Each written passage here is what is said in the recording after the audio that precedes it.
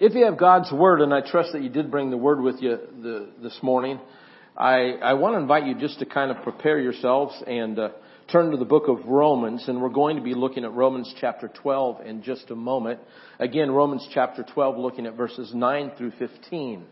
I remember as a kid, my mom and dad making a decision to have devotions as a family. And it's kind of interesting that Kelly seen fit, our music director seen fit to kind of reduce things down a bit into this atmosphere that we're looking at right now, which, you know, there's the carpet on the floor and there's the acoustic sound, and the spirit is that we are a family and we are worshiping as family and we're gathering as family. And I love the fact that God must have been a part of this planning for the service, because we really didn't even talk about this, but yet this is what has happened, is that God has prepared us to think about the idea as a church that we are family. That we are family. And together as family, we are on this journey that is called a spiritual journey, and we experience Jesus together as a family. And I remember as a kid, my father and mom, you know, deciding for us to have devotions every once in a while. And we'd go through seasons. Sometimes we had devotions in the morning. Sometimes they would decide that we're going to have devotions at nighttime, and it would last a while, and then something would happen, we'd kind of dip off, and then we'd begin again. But I remember, especially as maybe a junior high kid, that I was, and this is not very pastoral to tell you kids, I probably shouldn't say this, sorry moms and dads, but I remember when mom and dad would stop and want us to have devotions in the morning, it kind of annoyed me. That's terrible. And it kind of was an interruption to my morning. I mean, I'm trying to get ready. I'm thinking about school, or maybe it was at nighttime and I was tired and I was done for the day, and they're interrupting. But, you know, the interesting thing about that devotional time, though, is that not every time, but many times when they would read the scripture or read the devotion, that what they read hit me right between the eyes.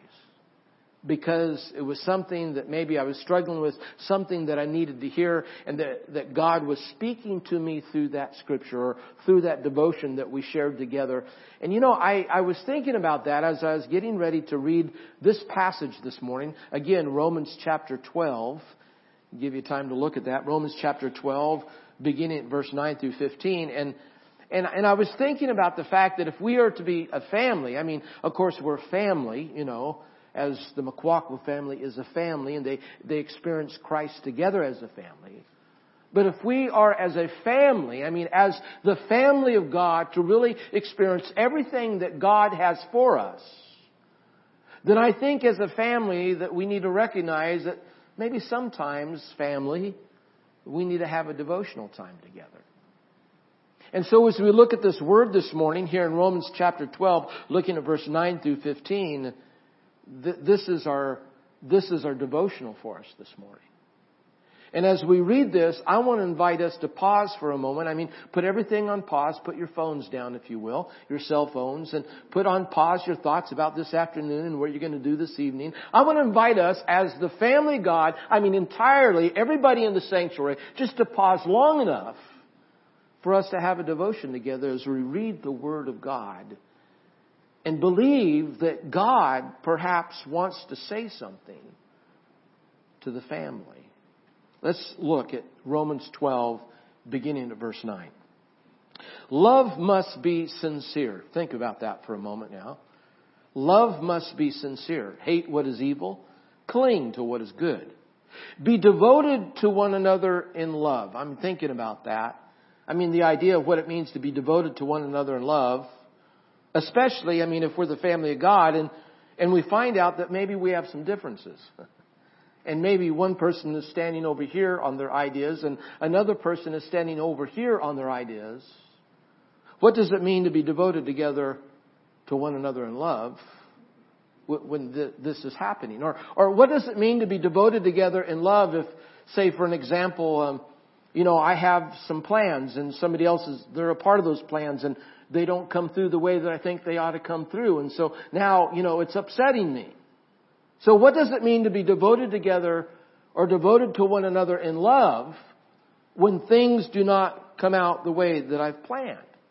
He continues to speak to us. He says, honor one another above yourselves. Above yourselves. This means that we're going to put that other person first before ourselves. We'll elevate them instead of ourselves. I mean, it's not that hard as a family. I mean, as a mom and dad to put our children first because we love our children. It's built in. It's not that hard. It's a little bit different when it's the family of God. I mean, how do we elevate that other or others above ourselves, especially when it is really being tested?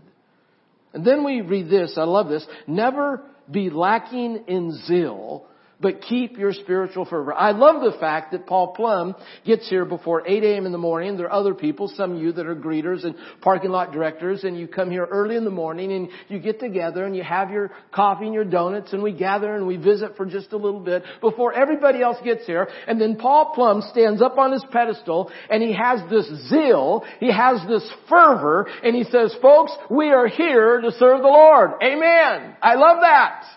And I love the fact that that is biblical, that we are to have spiritual zeal and that we are to have fervor for the Lord. Maybe someone said, well, that preacher, he's too hyper for me. Folks, that's not hyper, that's fervor.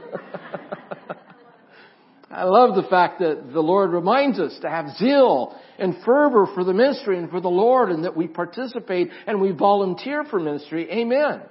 Be joyful in hope. Back to the devotion. Be joyful in hope and patient in affliction. I love those that are positive thinkers. Joyful in hope. Those that always see the positive side of things. Amen. And then to be patient in affliction.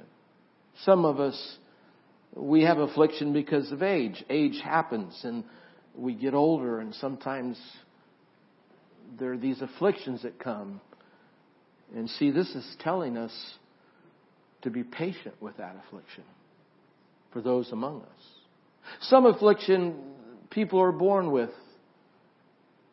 We're to be patient with that affliction. Maybe it's something else, maybe emotional or psychological, and we have no idea what's happening behind the scenes. To be patient in that affliction. Faithful in prayer. I love that there are prayer groups that are popping up in small groups that are deciding to meet on Sunday nights and different times of the week. And we are saying as a church that prayer should be a part of the family of God. And in fact, our staff, instead of just having a meeting right off at 10 a.m., we're meeting at 9:45 and we're praying for about 45 minutes before we ever have our meeting, our staff meeting on Tuesdays. And so we are praying together, and we love to pray together. You know what people say, those who pray together stay together. Amen. And so that is happening. People are praying together, and I love that. And then verse 13, share with the Lord's people who are in need and practice hospitality. Bless those who persecute you. Bless and do not curse. Rejoice with those who rejoice. And mourn with those who mourn. It sounds like pastoring, the priesthood of all believers, that we're rejoicing together and that we're mourning and we're feeling empathy for those that are having a more difficult time. Let us pray. Precious Father in heaven, I thank you for the word this morning. I thank you, Father, for this family devotion. The fact that, Lord, that you have, Lord, called us together to be just that, to be your family, to glorify you, Father, in everything that we do. And so, Lord, I just pray that you would just speak to that heart this morning that needs to hear your voice. I pray that, Lord, that you would just lift the one that's discouraged, inspire the one that is down.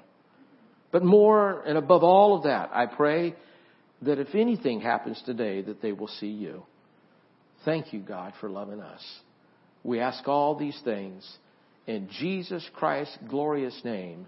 And all God's people said, amen and amen. I want to begin by saying I love people. I mean, I was talking with a guy at a gas station. He's about 4 times my size, and he was talking about something different than what I was thinking. And he began to share his opinion, and I had my opinion. And he says, well, wait a minute. I don't want to offend you. And I said, brother, I looked up at him. I said, brother, you're not going to offend me because I love people. And it's okay that we have different thoughts and different ideas. And there's just something about this thing called humanity that is a wonderful thing to experience. I love people. I especially love people that are God's children. I love people like the people in our church, like John over here. I love people that sit here and worship and they lift up the name of the Lord, like Pastor Jeff. I love people.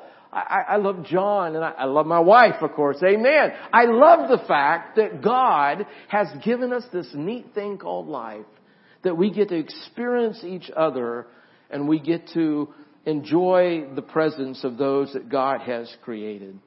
But one of the reasons I think that it's wonderful to be a part of God's family is because those that are God's chosen children understand something. We understand that we are flawed.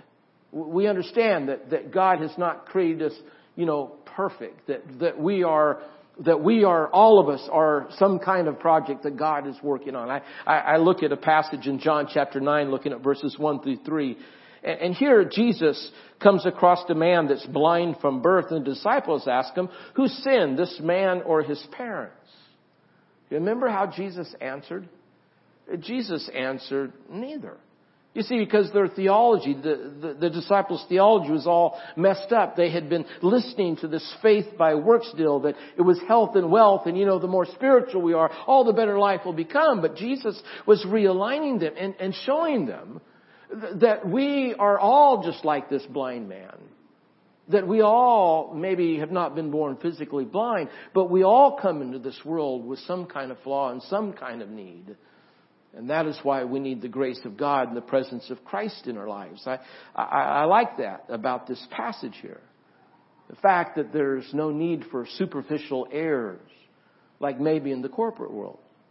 Like in the corporate world, that we have to make an impression. We understand there's the bottom line and the dollar has to be made. But you see, the fact is, the kingdom of God, this is what we're talking about, is the kingdom of God. And the kingdom of God is certainly not the corporate world. Paul reminds us of this as we look at this passage in Romans. In fact, if you flip back towards the beginning of Romans, we begin this wonderful journey that he takes us on, where he starts talking about the gospel of Christ, and we learn about the gospel, and that kind of unfolds before us as this beautiful story that Jesus came and he lived among us, and he died on the cross and was resurrected from the dead so that we have, might have everlasting life. Then Paul talks about those that believe, those that have belief, and those that have unbelief, and the result of that. And then he delves into the richer and the deeper things called righteousness as we look at the book of Romans. And then he takes us into the struggles, the flesh and the mind.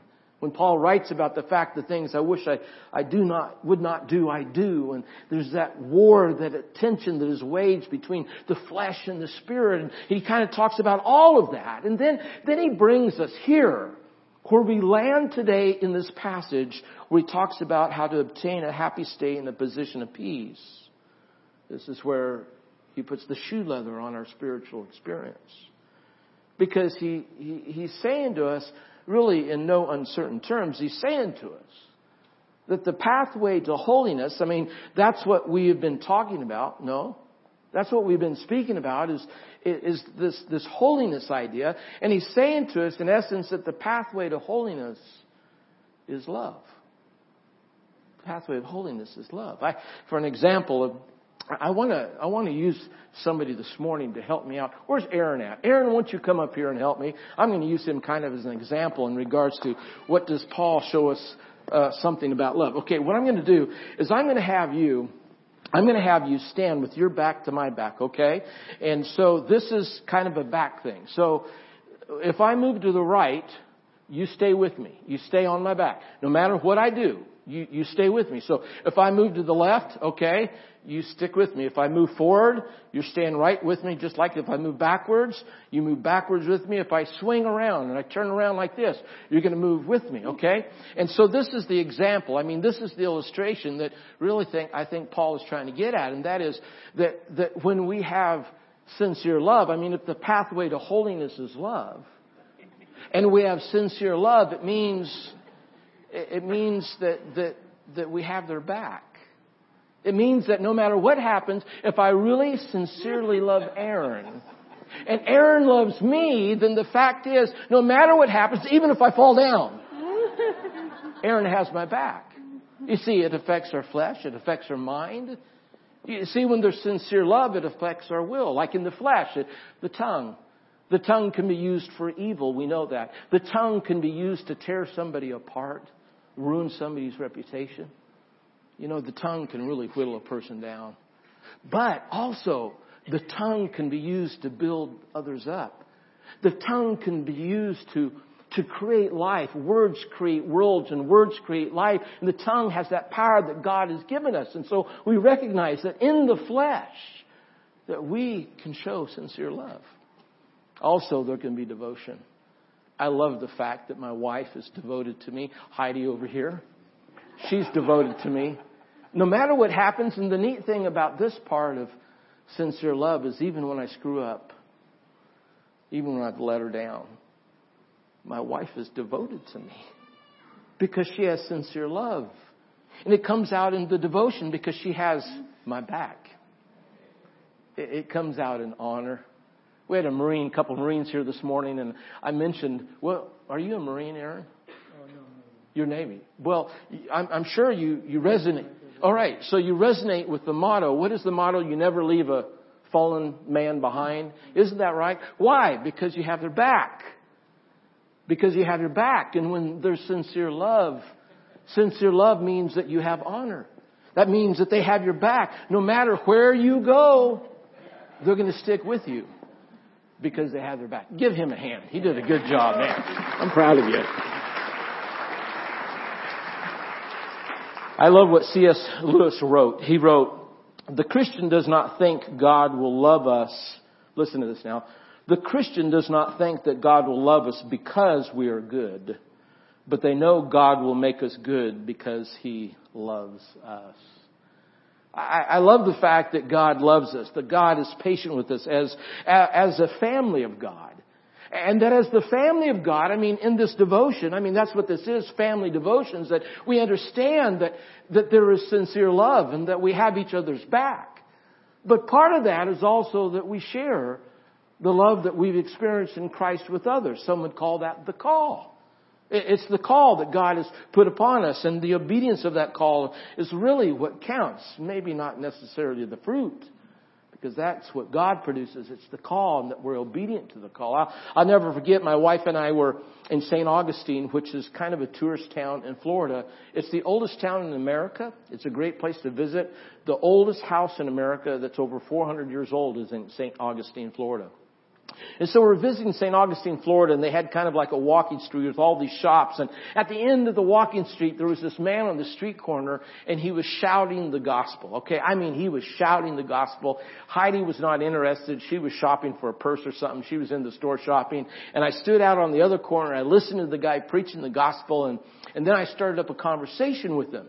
Found out that he had been shouting the gospel for 7 years. And I said to him, well, has anyone ever prayed and said, God, I want you to be in my life? Has anybody ever paused and made this decision and chose to follow Jesus? And he said, well, only once. I said, once in 7 years? He said, yeah, but God called me to do this. And I walked away thinking, wow, that is obedience to the call that God has put upon us. And we're trusting God with the results. You see, it's the testimony that matters. The testimony that transforms lives, and the testimony that you have that you can share with others. I will never forget in Sarasota Ford, where we bought our Ford pickup truck in Florida, and I was getting my truck worked on, and I was sitting with a salesperson, and once he found out I was not interested in buying a truck, I thought he'd walk away, but he didn't. In fact, he sat down and he found out, I shared with him that I was a pastor, and then he shared with me that he'd been born in Cuba.